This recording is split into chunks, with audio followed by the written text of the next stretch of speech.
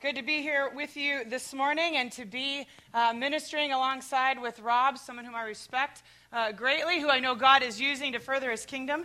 And I'm delighted for the invitation to join you here. I drove by Apple Valley High School, which is where I graduated from high school. I don't think I've driven by it in over a decade. And I just confessed my sins one more time.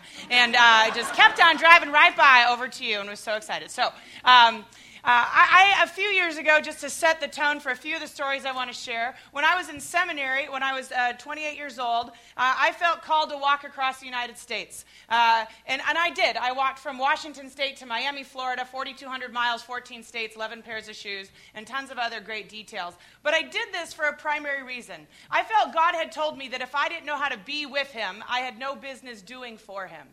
And I realized it was really easy to learn how to do Christian things, but really hard to learn how to be with Jesus, especially in our overly distracted world. So I set off with no cell phone, no computer, no nothing, to walk about 20 miles a day to see if I could learn how to listen to where God was at work and join him in that process. When I got to Montana, a car pulled over on the side of the road.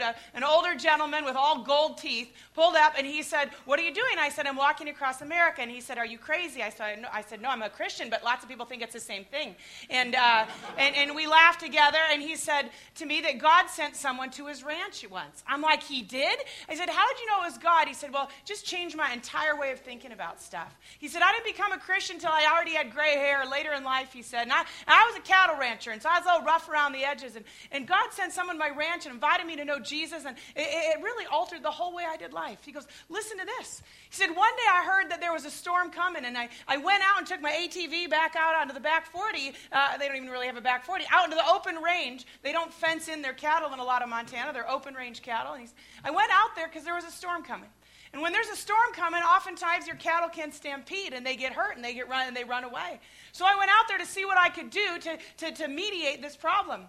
He said, "One of the things you do is you get the cattle moving in a circle because they're really dumb. And so if you get them circling, they forget what they're being about to be assaulted by, and sometimes they won't stampede." He said, "So I got my cattle going in a circle. All of them, all 1,000 head, were working in a circle. We're all out there trying to get them going in a circle." He said, "But they're still edgy. I didn't know what to do." He said, "Now, as a very new believer," and he said, "I didn't know what you could pray for and what you can't pray for. So I just asked the Spirit of God to come and rest my cattle." He said, "I didn't know if you could pray for that.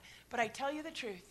I watched the Spirit of God start at one end of my herd of cattle and move across it in a physical, tangible way until every one of them stood there completely still until the storm passed." I thought, I want that. I want the Spirit of God to move in a physical, tangible way. I want to see the Holy Spirit move in a way that is undeniable that it's at work. Not a sneaky sort of way, although that's great too, but in this really public, visible way. The breath of God moving, the Spirit of God moving, so that it actually affects real lives. There's a story about how this works in the Scriptures. It's a story that's a long time been dear to my heart. It's found in Ezekiel chapter 37. If you have your Bibles, you can turn to that. It's also going to be on the screen behind me in just a minute. The story in Ezekiel 37 is often called the Valley of Dry Bones. Ezekiel is a prophet, a person speaking for God, and Ezekiel's living during a time where the people of God have been struggling. In fact, in chapter 33, it says 36, it says they've been hounded and ravaged. Some of you feel that way. They've been deserted and lay in ruins. Some of you feel that way. They have been plundered and ridiculed, and some of your neighbors probably feel that way too. The people of God are feeling a bit hopeless, and they're living a bit lifeless. And God comes to Ezekiel at this time and speaks a vision to him. This is how it begins. "The hand of the Lord was upon me, and he brought me out by the Spirit of the Lord, and he set me in the middle of a valley, and it was full of bones. And he led me back and forth among them, and I saw a great many bones on the floor of the valley, bones that were very dry."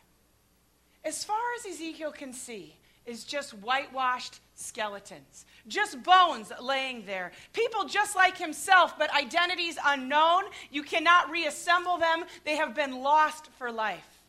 This valley is void of life and breath and spirit. It's a place of dry bones, God says. And I can feel like that sometimes. Like there's just so much in the world that as far as I can see, things seem pretty lifeless and scattered and hopeless. I mean, I can get my own life together, but there's just a whole lot of skeletons out there that I'm in view of on a day-to-day basis. And it can be really overwhelming. environmental disasters and the war in Syria and the amount of people orphaned by AIDS and tsunamis and destitution and rape and pillage. And I can look out at the news and at my life and think it is full of bones.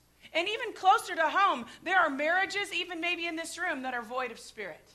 That's the truth. There are doctor's appointments that will take the breath right out of you. There are bank accounts that are very, very dry.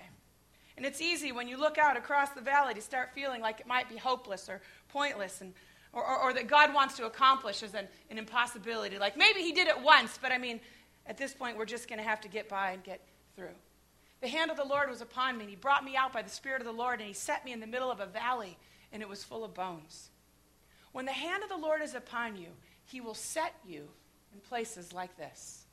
When the hand of the Lord is upon you, he intentionally, I believe, sets you in the middle of valleys of dry bones to walk back and forth among them. Several years ago, I was speaking at an auditorium, about 7,000 people, and I was team preaching with someone, which is really hard, because it means you both have to be humble, let the other person say what you wanted to say, and you're afraid they're going to screw it up, and they're afraid you're going to screw it up, and so we were in the green room right before we were going to speak, myself and this other gentleman, and we were going to speak about healing that night. Oh, it's so hard to speak about healing, because God does heal, but sometimes he doesn't, and how do you do that in a way that doesn't hurt people, you know? So we were about an hour before we were going to speak, and we were rewriting our notes, slashing and burning some things that we thought had been revealed the day before, but we thought, this is not right. And so we were redoing our stuff, and we were deep in thought. Only one other guy in the room, sitting on the back wall, leaning his chair up against the wall, head back, and I noticed him. And I wondered who he was, because we were supposed to be the only ones in there. And I went back to talk about healing with my coworker in Christ. And pretty soon that guy, he put his chair all four on the floor, and he said, I bet you're wondering who I am. I said, I was just wondering who you are. And he said, I'm from Arena Management. He said, I think I have food poisoning or something, and this was the only quiet place. I said, I got to get back to work. And so, I mean, I'm going to be on this stage. I'm going to be on the Jumbotron. You can look really dumb up there, you know. And so I went back to talk about healing with my friend. And this person over here says, you know, I could use some of the healing that you're talking about. And I looked at my friend like, go be holy, help the man. You know, like, I have work to do. And my friend looked at me like this. And so I was like, fine. And I went over and I knelt in front of this gentleman, because it says so in Scripture, submit to one another out of reverence for Christ, and I always take the lowest position. And so I knelt in front of him, and I said, tell me what kind of healing you need. Crazy thing. He didn't mention a thing about the food poisoning. He said, I'm a recovering addict. My marriage is in shambles, and my kids hate me. I think my heart is broken, he said. Can you heal me? I said, well, I can't, but God, the God I know can. Let me pray for you. When the Spirit of the Lord is upon you, he often takes you and puts you in the place of a valley of dry bones on purpose. When you realize you are surrounded by people that could use some of the healing you're talking about, this is on purpose. It's not pointless that you're there. The Spirit of the Lord is probably upon you. That is why you are been carried into the valley of dry bones. The call of Jesus Christ upon our lives is to follow Jesus. And when the Spirit of the Lord was upon him, it led him out among dry bones. Not just to he didn't just go to the put together people. There is no evidence in Scripture that Jesus went to the put together people. He went to the people who were dry bones and scattered and thought to be pointless and purposeless. It says this in Luke chapter 4. When Jesus claims how the Spirit of God is going to work in his life, he says this, the Spirit of the Lord is on me, because he has anointed me to preach good news to the poor. God has sent me to proclaim freedom for prisoners. He has sent me to announce recovery of sight for the blind, to release the oppressed, and to proclaim the year of the Lord's favor. The call of Jesus Christ is to follow Jesus. And when the Spirit of the Lord was upon him, it led him among dry bones and not just put together people. The Spirit of the Lord led Jesus to walk among beggars who needed food, with those who were helpless and alone and untouched, with young children who needed to be embraced and not pushed away, with prostitutes and tax collectors that needed to know that whatever they did in their past did not make them pointless for their future, with the possessed and the lepers, the outcast, the ignored, the heartbroken, the hurting, and the hopeless. If you want to be a part of a movement of what God's Spirit is doing all across the world, you have to get with the dry bones. The movement begins when we recognize that we're called there, That this isn't the second calling. It's the initial calling when God comes into your life.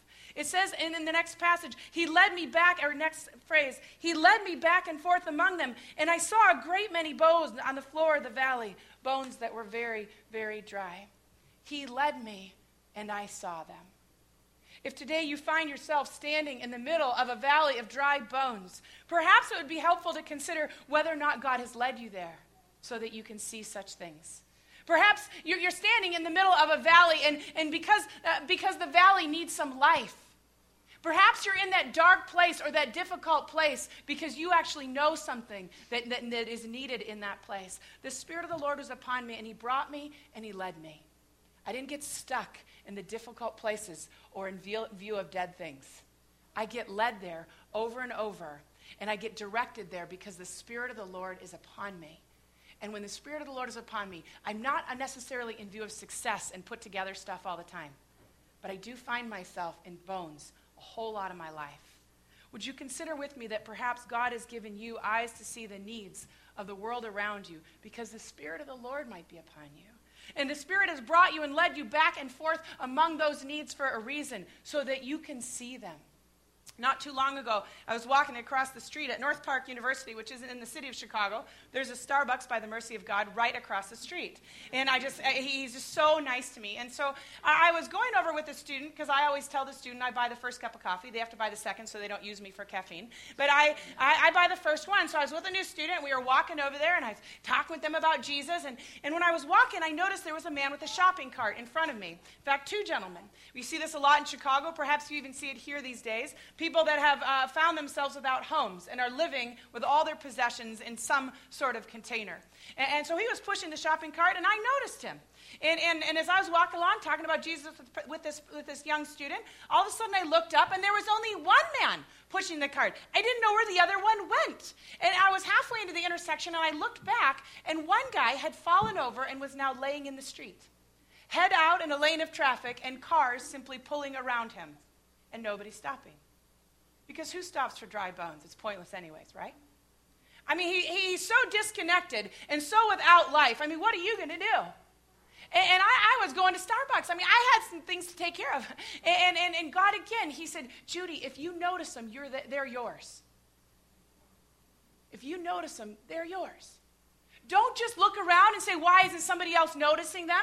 It's not about them. If you notice them, they're yours. So I excused myself for a second. I went back over. I helped with the help of his other very intoxicated friend to get him back up on the curb. And I asked him if he needed any help, and he said, I don't want any help. And I said, but I want to help you. And he told me I could pray for him. So there, sitting on the curb with this other gentleman, I prayed for this gentleman. I prayed that God would rescue him and complete him and put him back together, and that everything in his life would find full life again. And I stood him on his feet with his cart, and he continued to walk. If you notice them, they are yours. Quit whining that nobody else notices them. Maybe God gave you eyes to see them for a reason. Oh, we surf past all this stuff online, wondering why nobody will do anything. But you saw them. They're yours. Perhaps God is letting other people see other issues, and if we all just took care of the things we saw, the whole world might be resurrected. But we spend so much of our time being angry that someone else hasn't seen the thing we see. But God gives us eyes to see. He heals the sight of the blind. It's one of the things he does. And if all of a sudden your heart has been opened to something that everybody else is blind to, count it a miracle. God must be at work. The Spirit of the Lord must be upon me at this moment because I see somebody that could use some life. If you notice them, they're yours. So I have prayed all the time, God, let me see anybody who's mine. And blind me to the things that aren't mine where I would get overwhelmed and I would die. But Lord, please don't let me miss one person that I was supposed to be seeing. The woman at the intersection, or a person at the gas pump, or a need on the news. Are you willing to see it? I mean, have you ever considered that you're seeing those things because the Spirit of the Lord is upon you at that moment and has given you sight, and that's why you see? Ezekiel 37:3 continues with this. In the midst of this sea of hopelessness, in the face of all these dry bones, the Lord speaks to Ezekiel and says, Son of man, can these bones live? Now, looking out at all those dry bones, scattered as far as he can see, Ezekiel says, O sovereign Lord, you alone know. People read these words two different ways. Some people read it the first way, and it's like with this overwhelming sense of defeat. Oh, Lord, I don't know. Maybe you know. I don't see any real possibilities here. Oh, sovereign Lord, you know. A significant amount of people, when they look out at this, are like, oh, Lord, you know. You know, Lord, I just trust it to you. You know, you know. When we read the prayer this way, we often walk away shaking our heads. Oh, Lord, you know, you know. But this is not the way Ezekiel prays this prayer. This is not a prayer of defeat. He says, oh, sovereign Lord, you alone know. Rather than being defeated, he's calling on the power he needs to actually be effective in this situation. Oh, sovereign Lord, you alone know these things. I'm so little, I don't know, but you're so big, and I know that you know. Oh, sovereign Lord, I don't know the how, but I know the who. Because I know the who, there might just be a possibility here. Oh, sovereign Lord, you alone know. And here's where I have just always a touch to learn about this. Learn about being guided by the Spirit. With all the knowledge I've gained in seminary, with all the books I've read, with all the programs I've started, with all the languages I know, I don't usually walk away gloomy like, oh, sovereign Lord, you alone know. But I often jump in without God, thinking I know. I don't say, I don't know, but I say, I know. I know how to fix this. I can do this. God, I know you want to help me. Let me save you the trip. I will just work a little harder. I mean, I can make this. I ought to be able to squeeze a little life out of these bones by Friday. You know, I just want to jump in, and I want to figure out a program to solve the problem. But Ezekiel makes no such assumption. He knew that on his own this was ridiculous. This could not work. He was incapable of making dry bones live. He knew his limitations. Oh, sovereign Lord, you alone know. You're so big, I'm so little. I don't know the how, but I know the who. I can only do so much, and it's not much. But you could do everything. This is so important. This calling upon God in our lives. Because lots of times, and I would imagine, really, I believe this for every one of you, because I'm just so optimistic and I know how God works, that God has a calling upon every one of your lives. Nobody is outside of that calling. That God has a calling. Not just a relationship, but a calling upon your life. And so often, I think we think about the calling of God on our lives, that it's our job all on our own. And so we say, I can't be called. Moses did this. I don't even know how to speak. Well, you ain't doing it by yourself, Moses. I mean, all I have is a few loaves and fishes. Well, I didn't ask you to feed them that. I'm the God of leftovers. I can multiply stuff. Right? He didn't just ask us to do the calling on ourselves. Right now, God probably has, in resting heavy, God's hand is probably heavy on some of you, that he's calling you in a particular way. And you're like, I don't have those gifts. I don't know how to do this. And so I won't jump in. But when we finally say, God, I can't, but oh, sovereign Lord, you alone know these things. You know who I am, you know the needs, and you know the power of the Spirit in me. Oh, sovereign Lord, you alone know. When we go from I can't, but God can, when we admit this, this is the point where you go from powerlessness to absolute power reigning in your life. You and I can't bring people from darkness to light. I simply can't do that. I can't bring people back from the dead. I can't do that. I don't know how. I've tried, and it just doesn't really work. I need the power of God and not just the plans of people to accomplish the things of God. Even Jesus says that. I couldn't do this without the power of God, Jesus said. It's the Spirit that was on Jesus that allowed him to be conceived. It came upon him in baptism. It led him into the wilderness. He came out in the power of the Spirit. It says after he faced the temptations, he preached under the power of the Spirit. He cast demons out by the authority of the Spirit. He remained sinless because of the Spirit, and he was resurrected by the Spirit. Jesus didn't even pretend to be Jesus without the Spirit. But he said, oh, sovereign Lord, you alone know these things. I'm but a man of flesh, but if I'm here and available for your Spirit, I bet I could raise people from the dead. So many people are stuck, feeling as though they can't step out into the calling God has upon their life because they feel as though they have no talent for it. But you don't need talent for it, but you need the power for it. I don't have the talent for most of what I do. Oh, man. But Jesus has the power for it through my life. If you want to breathe life back into the valley of dry bones, you need the supernatural empowering of the Spirit. The scripture says this is the energematon. It's a great word. The Greek word for the energy of God that works through people is energematon. That's the thing that goes through you to work miracles. The energummeton of God. If you looked at it this way, I don't know if any have any electricians. I rehabbed a house a couple years ago, so I know a little bit about this. A conduit is a tube you put in your walls, behind your walls, often so that you can put electrical things through it. It's usually a lot of times metal, so if it sparks, it doesn't set the whole house on fire. All God is asking is for you to be a conduit for the energummeton of God. That's it. You need to be a good tube. And I think most of us can be good tubes. It's not much more complicated. We think we need arms and legs. No, you have to be a tube. A really good empty tube. And God will have his way to bring the energummeton into this world. If we could say as an empty conduit, oh, sovereign Lord, you alone know, bam, energummeton could just fly right through us. I believe this. When we get rid of all of our lofty ideas, all of our plans about how it has to work, when we get all of our junk out of the conduit, man, the energummeton can flow well. Now listen to me.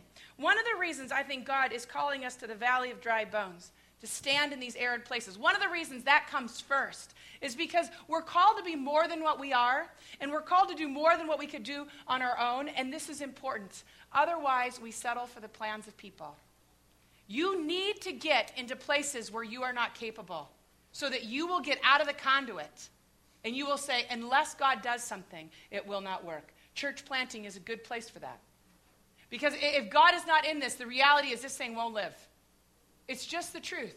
But you got to get out of the way of all the plans and programs and magic videos and things you could do. And only by the Spirit of God would this be raised from the dead and keep on living. And if you can pull this off, so my friend in Thailand says this, the problem with the American church is you can do church without the Spirit of God. You can pull it off and make it look good for a long time without the Spirit of God. This is not how it should be.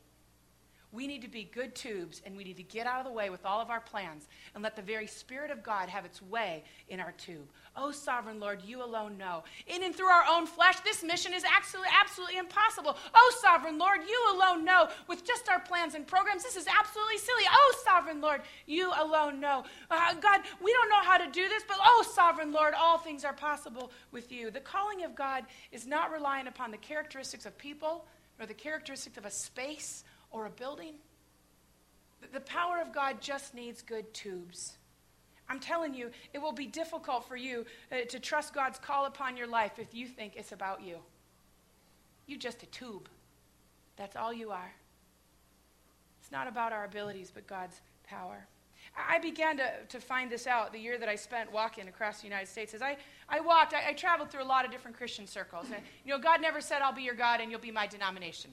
He said, I'll be your God and you'll be my people. And it would be true that sometimes I would be in a Catholic network for a while, and then sometimes I'd be in a Presbyterian network, then a Church of God in Christ, and then Pentecostal, and the Assembly of God, then Vineyard. Depending on who I met, then they would network places for me to sleep and to stay. And so I really found that out. But in Montana, it was all in Pentecostal churches. All Assembly of God, all Church of God in Christ, all Vineyard churches. And they really have visions and dreams. I grew up in the Midwest. We're really good Bible readers. But visions and dreams, like, a little too crazy for us. We just like to be a little stoic. I'm Swedish, we just don't get too excited about anything. But they would have visions and dreams regularly. Every place I would go, they'd be like, we had a vision about you. I'm like, you did? And they'd be like, yeah. I'm like, was I a great preacher? Was I starting a revival? Was I really funny? They'd be like, no, we saw your feet. Next place I would go, they'd be like, we had a vision about you. I'm like, you see a great revival, and was God using me and doing all that? Oh, all we saw was your feet. I was like, you have got to be kidding me. You didn't see how cute or smart or funny I was, or how talented or gifted that I got an A in Greek? No. We only saw your feet. And God would whisper to me through them over and over, this has nothing to do with you. You are a tube. God can use any old tube. It's about your connection with me, Judy, as a good tube, cleared of all the stuff in the conduit, and the energummeton will work. Without energummeton, ministry doesn't work. I was going to preach once, and I travel a fair bit, and sometimes, to be honest with you, I'm really tired. I'm tired of the little soaps in hotel rooms. I'm tired of sleeping on fold-out couches sometimes. I'm tired sometimes. And so sometimes, I'm just a little gloomy. And I got out of bed one morning, and I went to a church service, and I thought, I wrote the sermon. I'm ready for the sermon. I didn't really even spend time with Jesus that morning. That's the truth. I was tired. I hit the snooze. I rested, and I got up. I had a cup of coffee, hoping that would be the energumatan, and it wasn't. And I got up there, and I began to preach, and something crazy happened. It was like my words came out of my mouth and just fell on the floor like that. It's like my words had no life in them at all. Like little letter H's and little letter D's just lying there dead. And I was like, live, little words, live. But they were just dead. I mean, just a whole vocabulary laying there on the floor in front of the stage. And God said, Judy, it doesn't work without the energumatan. I quit my sermon. I looked really foolish. I said, excuse me. I have forgotten the critical component of this working. I need 5 minutes. It was very awkward. Churches like things to run smoothly and with good transitions. The Holy Spirit doesn't work that way. And so I left, and I went back behind in the prayer room, got down on my face and said, God, preaching is foolish anyway. But it's going to be really foolish if you don't get those words off the floor and make them live. And I felt like at that moment God said, okay, fine. But don't do this again. And I realized that without the power of God, it doesn't matter how articulate your words are. It doesn't matter how unarticulate they are. It doesn't matter how smooth your transitions or how good your programs. Without the power of God, your words will lay there dead. They need the Spirit of God to inhabit them so that they will live. Ask God to lead you to the right dry bones, and ask him to help you notice them. And when you find yourself standing in those desperate places, don't be alarmed. Trust that he brought you there for a reason, because maybe you're a good conduit that day. And God says, oh, here's a tube I can use. Trust that he didn't bring you there to put people back together yourself. You can't do that. I don't even know how the skeleton goes back together. But so that he can use you as transportation for the energumatan, as a conduit for his power. Put up the next slide. It says this. Then he said to me, prophesy to these bones and say to them, dry bones, hear the word of the Lord. This is what the sovereign Lord says to these bones. I will come and make breath enter you, and you will come to life. I will attach tendons to you and make flesh come upon you and cover you with skin. I will put breath in you, and you will come to life. Then you will know that I am the Lord. Verse 4, God tells Ezekiel, now I want you to start speaking. I want you to be public about this, to speak truth so that they can live. And even though it must have seemed utterly ridiculous to preach to a whole bunch of skeletons, the impossible, the remarkable, the unbelievable begins to happen in front of Ezekiel. 1,000 little bones came back together. And then little tendons like rubber bands attached. And then flesh came over them and skin came over them. It was amazing. But verse 8 says, but there was no breath in them. The bodies had been reassembled but not resurrected. And there's a big difference between reassembly and resurrection. I played a little game when I was walking across the United States called Identify the Roadkill. It kind of distracts you on big, long stretches of road. I would come across a little ear and a little rib and a little foot, and I'd be like, I think that might be a raccoon. And then I would see an antler, and I would see a hind leg, and I'm like, woo, antelope. And I would play this little game, but here's what I learned about reassembly and resurrection. If I could find all the pieces of that animal that's half on the grate of some truck that pulled by, if I could actually collect all that stuff together and reassemble it, there ain't no way it's going to live, even if I get all the pieces put back together. Reassembly and resurrection are very different things. Ezekiel preaches to the bones, and they are reassembled, but they are still dead. And he's now actually in the middle of something far more grotesque than the skeletons. Oftentimes we think, at least if we can get people put back together, that's what God is going for. But I'll sit in the middle of dry bones before I want to sit in the valley of corpses any day. It's actually uglier to be put back together, but without the Spirit of God in you, than it is to not be put back together at all. But oftentimes in the church and in ministries and in nonprofits, we think if we can at least feed them, if we can at least get their flesh back together, that's not the goal. Not for the people of God, not for the church of God. Our goal is to see them be raised back to life, and only the Spirit of God can raise people back to life. To pull all the Christian pieces together, but to have no Spirit is an ugly thing. To gather without the Spirit of God actually makes us a bunch of corpses. Verse 9 says this, then God said to Ezekiel, Now prophesy to the breath. Prophesy, Son of Man, and say to it, this is what the sovereign Lord says. Come from the four winds, O breath, and breathe into these slain that they might live. So I prophesied as he commanded me, and the breath entered them, and they came to life, and they stood up on their feet, a vast army. We as God's people can create programs and help put people's lives back together, and it's good. But only the Holy Spirit can actually breathe life back into people and stand on their feet. Resurrection is possible only if God's Spirit enters into the situation. Resurrection is possible only if we go all the way and are bold enough to say, not just you need to be fed, but you need Jesus in order to be back to life. If you want to see God's Spirit moving across this land, if you want to be part of a movement, a physical, tangible, living, breathing movement, don't settle for just doing nice Christian things. People that aren't Christian do nice Christian things. You need to introduce them to the one who is the resurrection and the life. You need to go all the way so that they stand up on their feet, a vast army. Let the hand of the Lord be upon you and the Spirit of the Lord lead you. Let him set you down in the middle of valleys of dry bones. Don't walk away gloomy, and don't walk away thinking it's all about you doing it. Take a minute, clear out your conduit with words, oh, sovereign Lord, you alone know. And then be a good conduit so that the resurrection and the life could flow through you. God wants to accomplish things for the dry bones that are before you. One final word about the work of the Spirit. Resurrection is very rarely a quiet and appropriate thing. Resurrection is messy, and it's loud, and it's big, and it's visible. A quiet and appropriate thing is not resurrection, which is often why we are not experiencing the Spirit's power working through us. We don't want to be inappropriate. We don't want people to think we're crazy, and we don't want to be quite this visible in the work of God. And so it's often why we feed people, because, that makes us really nice.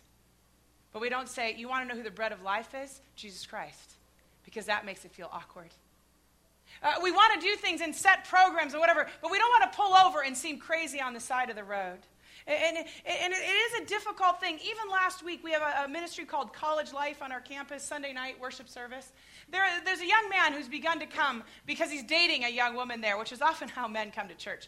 Praise Jesus. Anyway, But he's been coming because he likes this other co-ed. And he's been coming for maybe 3 or 4 months. He's a captain on one of our athletic teams. He's super cool. I even feel intimidated by him. Now I'm 41. I don't need to be cool anymore. But he kind of intimidates me. Last Sunday night, I was sitting there, and I actually was kneeling because God told me to put my face on the floor. And it's hard to do that when you stand up. And so I was kneeling and had my face to the floor praying. And I felt like the Holy Spirit said, I'm not going to give you his name because the story isn't done yet, and I want to give him permission to live it out without my concluding it.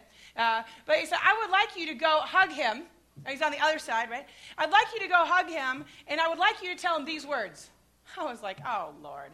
I mean, the song is almost over. It's going to be so awkward. I mean, he's just started coming. He's going to feel so weird about this whole thing. We don't really know each other. I only know his girlfriend. But, man, I was just there. That Spirit of God was just saying, Judy!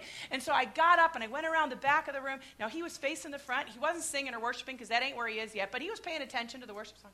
And I came up behind him, and I turned him around. He's big because he's a football player. I turned him around, and I hugged him as hard as I could. And he was so awkward. And he was like all like this. And, because I'd kind of gotten his arms underneath, And so he kind of wiggled his arms out, and I thought he was trying to get away, but he didn't. He embraced me back.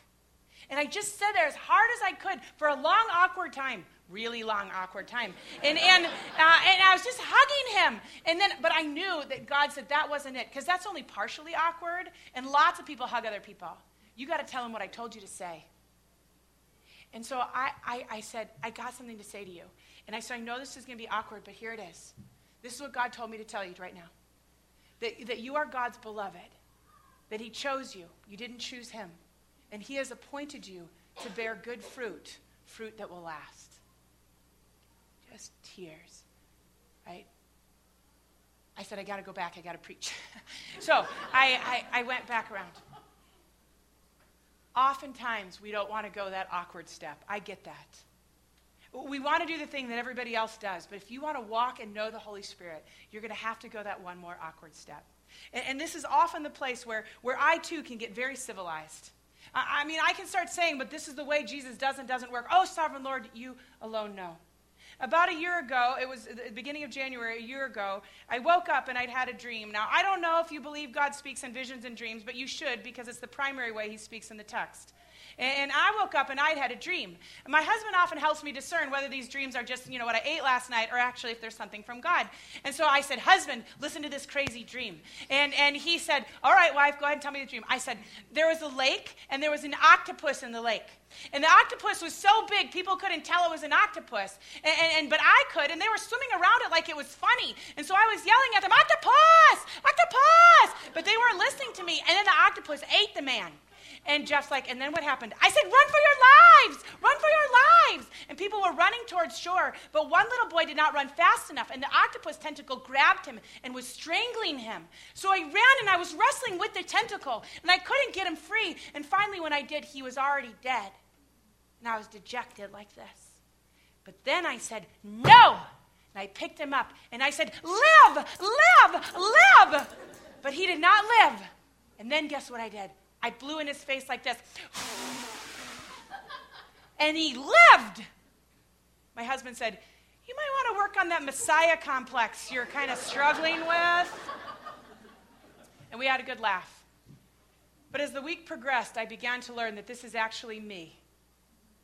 I'm good at warning people about the big things, and the church has become good at warning things. Things that people can't see. We're good at that. We're good at saying, run away from it, run away from it. We're even beginning to get good at social justice and wrestling with the things that hold people captive. Beginning. But if things look dead and dry, we won't continue to preach life. It's too discouraging. We let them lay there dead. And we definitely don't do those things that seem ridiculous. We want something practical and measurable. And they lived. Helping put lives back together requires that you put yourself out there.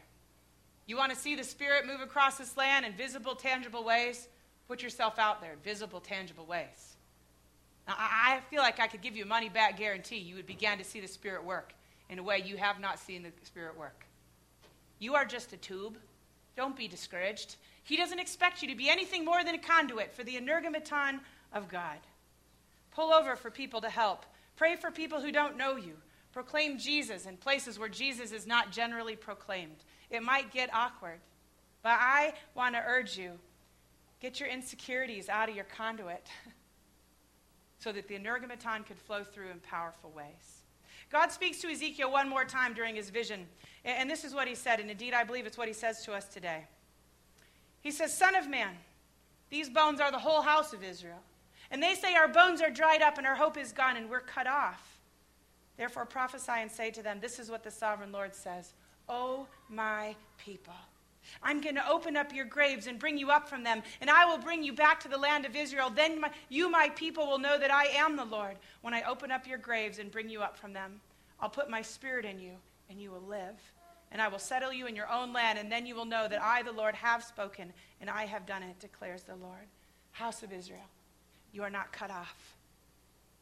God indeed wants to bless you and use you, to bring you up from your own graves, to resurrect you, so that you might be the resurrection people that raise other people back to life. Let the Spirit of God lead you. Don't be discouraged if there's lots of dry bones around you. That's the point. He put you there on purpose. So because there are people there for you to see, that God has selected for you to help raise back to life. When you see them, they're yours. Go help them. Be what God wants you to be. Let the energometon flow through you. And don't be afraid to be awkward. You won't die. That's a lie from the enemy, that you would die if people thought you were dumb. People think I'm dumb all the time, and I'm not dead. Living proof that you won't die. I want to close with prayer for you, and I'm going to give you this challenge. If you know that indeed, or believe that the Spirit of God wants to use you, that you just feel like this is a possibility for me, and you want to be a good tube. You don't have to know how it's done. You don't have to have the talent for it. But if you believe God is wanting to use you as a tube, then I'm going to invite you to stand as I pray, because I want to bless you. This is hard. This is hard work because the enemy doesn't like Spirit-filled people. He likes good Christian people because they're inactive and they stay in their chairs and they don't advance anything. And so I want to pray with you so that you can be empowered by the Spirit that raised Jesus from the dead, so that you can continue to be a good tube. So if you know God has a call upon your life, I'm going to invite you to stand where you are as I pray. And I'm going to look you in the face. I'm going to pray with my eyes open. It's not awkward. It works. And I'm going to pray for you that God would use you, and the energumatan of God, the Spirit of God, would flow through you to do miracles in this valley of dry bones. So Lord God, I just come to you this morning. Just ask, Lord, that you would do new work here. That you would teach us what it is to be awkward for the sake of the kingdom.